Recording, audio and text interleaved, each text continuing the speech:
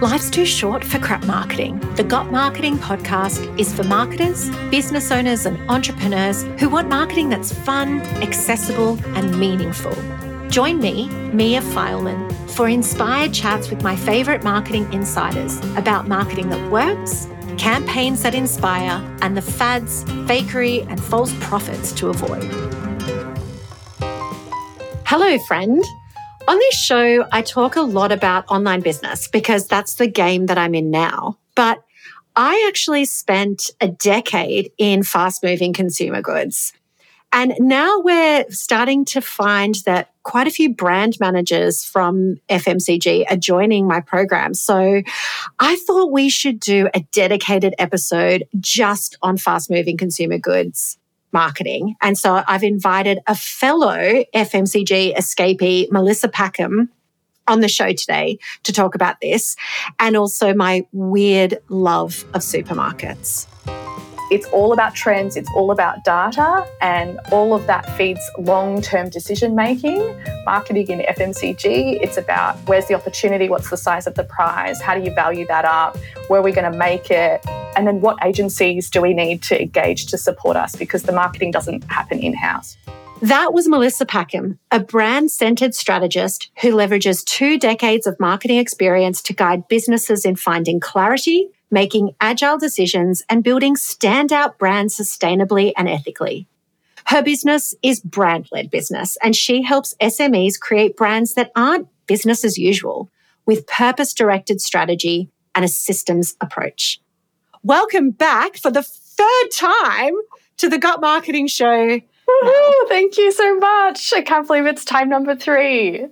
Well, I mean, your episodes with me are our most listened to. Oh, no, you're joking, right? Is that serious? I am not joking. Oh, my. The data does not lie. The data don't lie. Numbers don't lie. Wow, I feel so privileged. That's amazing. Wow.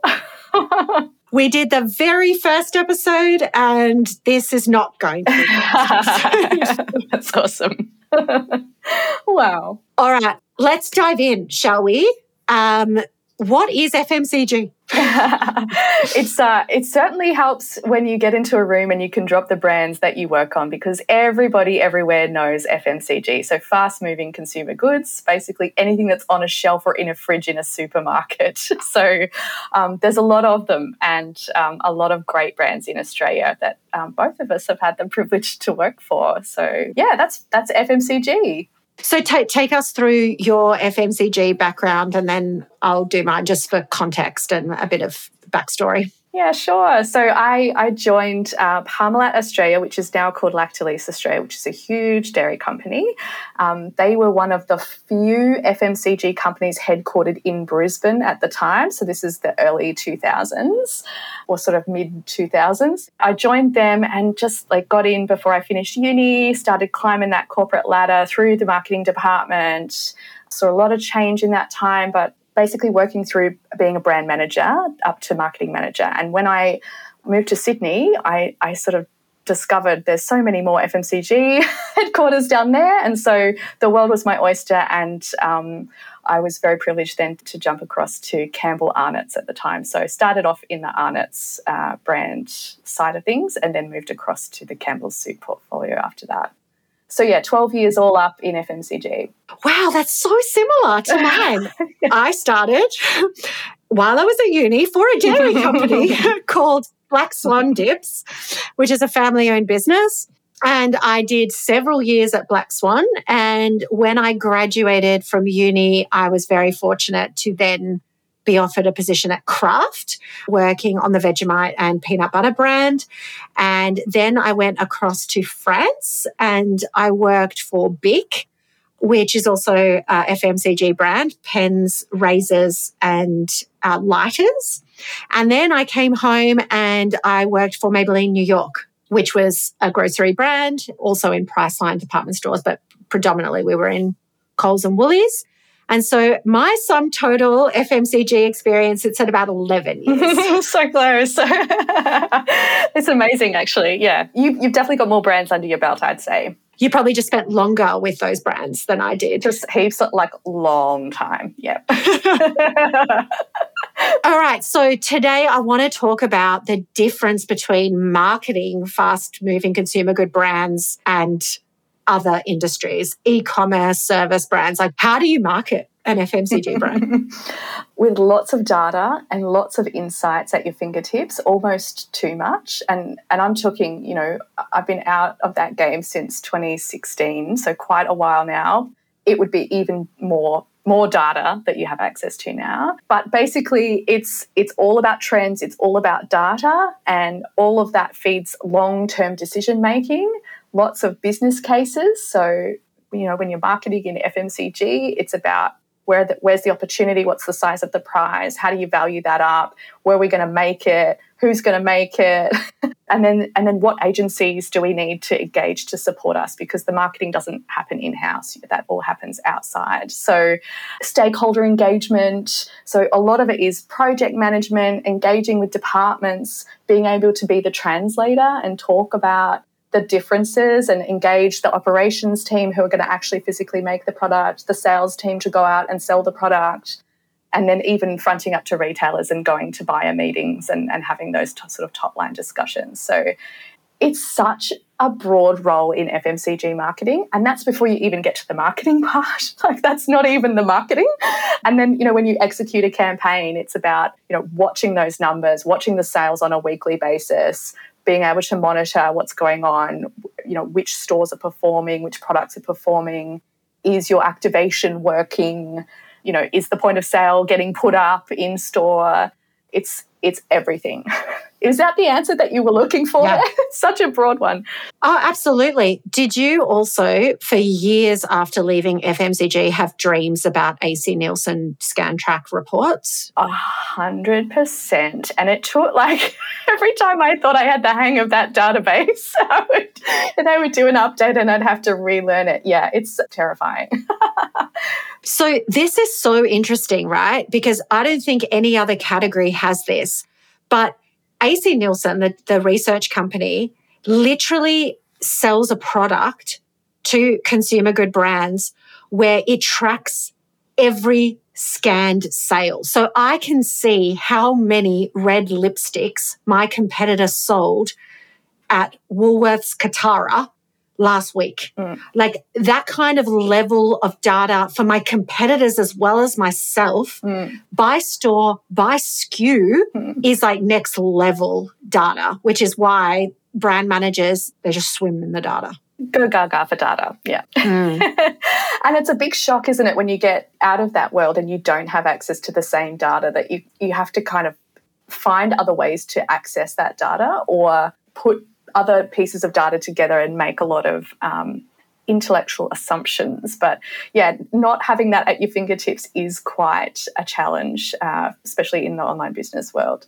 So what we have in sort of that digital insights and, social media insights, it's lacking in terms of that follow through sometimes. Yeah, I found that really challenging. After I left Maybelline, I went to an agency and we were still working with a lot of consumer good brands like Chupa Chups, but they weren't giving us that data. That's proprietary data. And I was like, please tell me something I can build a campaign on, please. Yeah. And there's some really scary, like the crossover of data. So you think about not only the scan data, but the data that you get from loyalty programs like Flybuys and Everyday Rewards, is you can cross-correlate that. So suddenly you know that the person that buys the pizza on a Thursday night also watches Netflix and subscribes to Foxtel and uses their NAB card to buy other things. And there's that super, mega data kind of scariness that goes on, and you can get lost in it. But the insights that you can create and hypotheses that you can build to then test are incredible. Yeah. You made such a good point earlier, though, about the fact that because of all that data and the insights and the stakeholders, if you are a fast-moving consumer goods company, you are liaising with a manufacturer, whether that's in Australia or offshore. So at Black Swan, we had a factory in Australia, and in Maybelline, we have factories all over the world that we would be liaising with. And then you're working with a sales team to put together trade presentations to go into Woolworths and make a case to get more ranging or so forth. And when I went and resigned, my boss said to me, "Why are you leaving?" And I'm like, "It's May and I have not done any brand marketing, no marketing. I have crunched data. I've spoken at the annual conference. I wrote presentations for the sales team.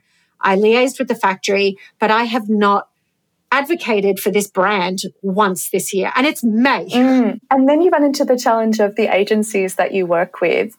Some like agencies are freaking amazing. They are amazing, intelligent people, but sometimes the dynamic can shift where the brand custodianship suddenly leaves the brand and sits with the agency who have most of the strategic thinking done on the brand and can influence at a top level.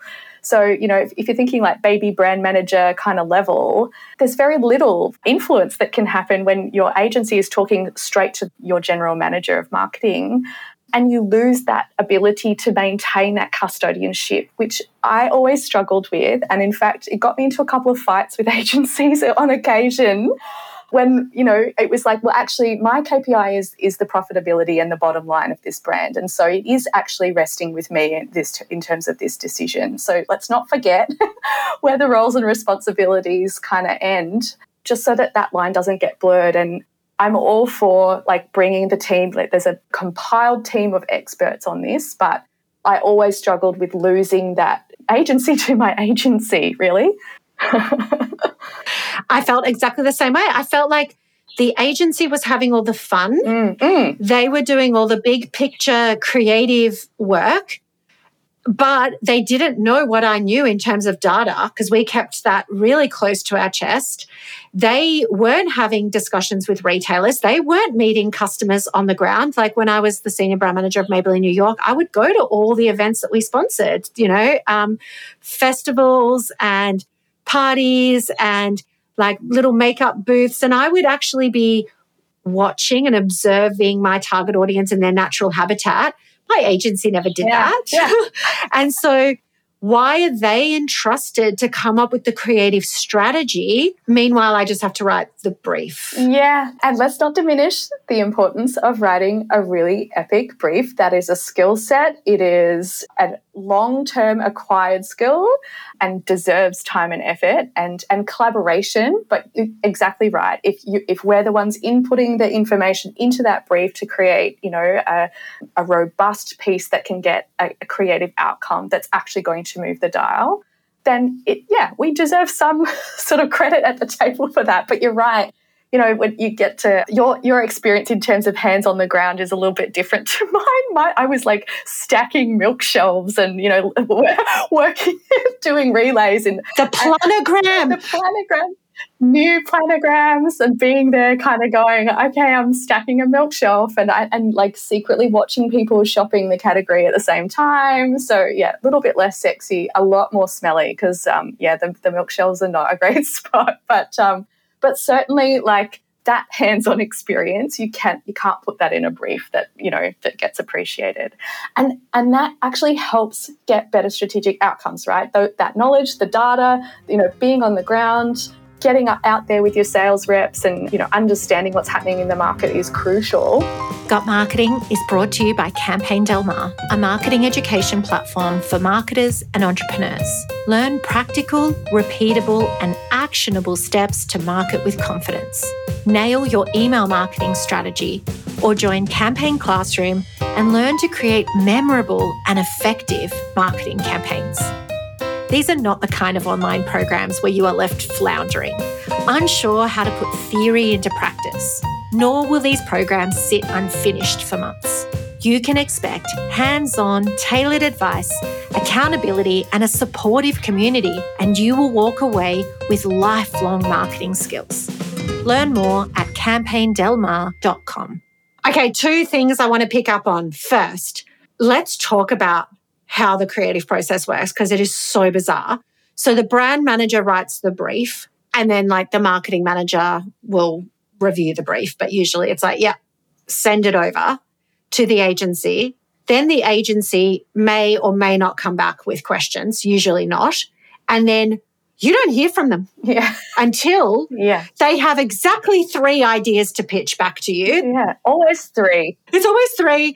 And like, there is no collaboration, right? It is literally they go underground in their agency and they do all these cool brainstorm sessions with blackboards and like trendy Gen Zs and, like pizza, late night pizza deliveries. And then they come back X number of weeks later and they pitch exactly 3 ideas to you and you get to pick one. And then that's how you work with an agency. Yeah. Meantime, holding on and hoping for dear life that they come back with something that you can use, because there's usually a very short time frame, and probably, or if there's long time frame, it's because you've got about 60,000 stakeholders internally to engage, including your local team and possibly your overseas head office team, to make sure that they're on board with that.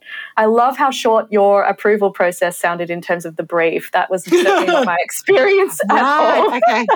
Okay. Way longer. Many more stakeholders involved, and months of getting it right, and potentially research to get it right. So that was my experience in getting the brief, which shows the importance of getting it right. Possibly a bit of overkill, but yeah, it kind of kills the process a little bit. Like if you come out the end of that and you get to the campaign finally, it's kind of like, okay, I've already been here in my head for months already, so let's just get it done now. Yeah, I mean that like there was a lot leading up to the brief, and then actually like pulling together the brief after having done the research and having spoken to different millions of stakeholders. Then it was my job to literally put it on pen on paper. The second thing I want to talk about is the planogram. Oh my gosh. Okay, what is a planogram? Okay, so twice a year, Coles and Woolies will change the shelving. Like they will change what products sit where on the shelf. Okay. And that is then issued as a planogram.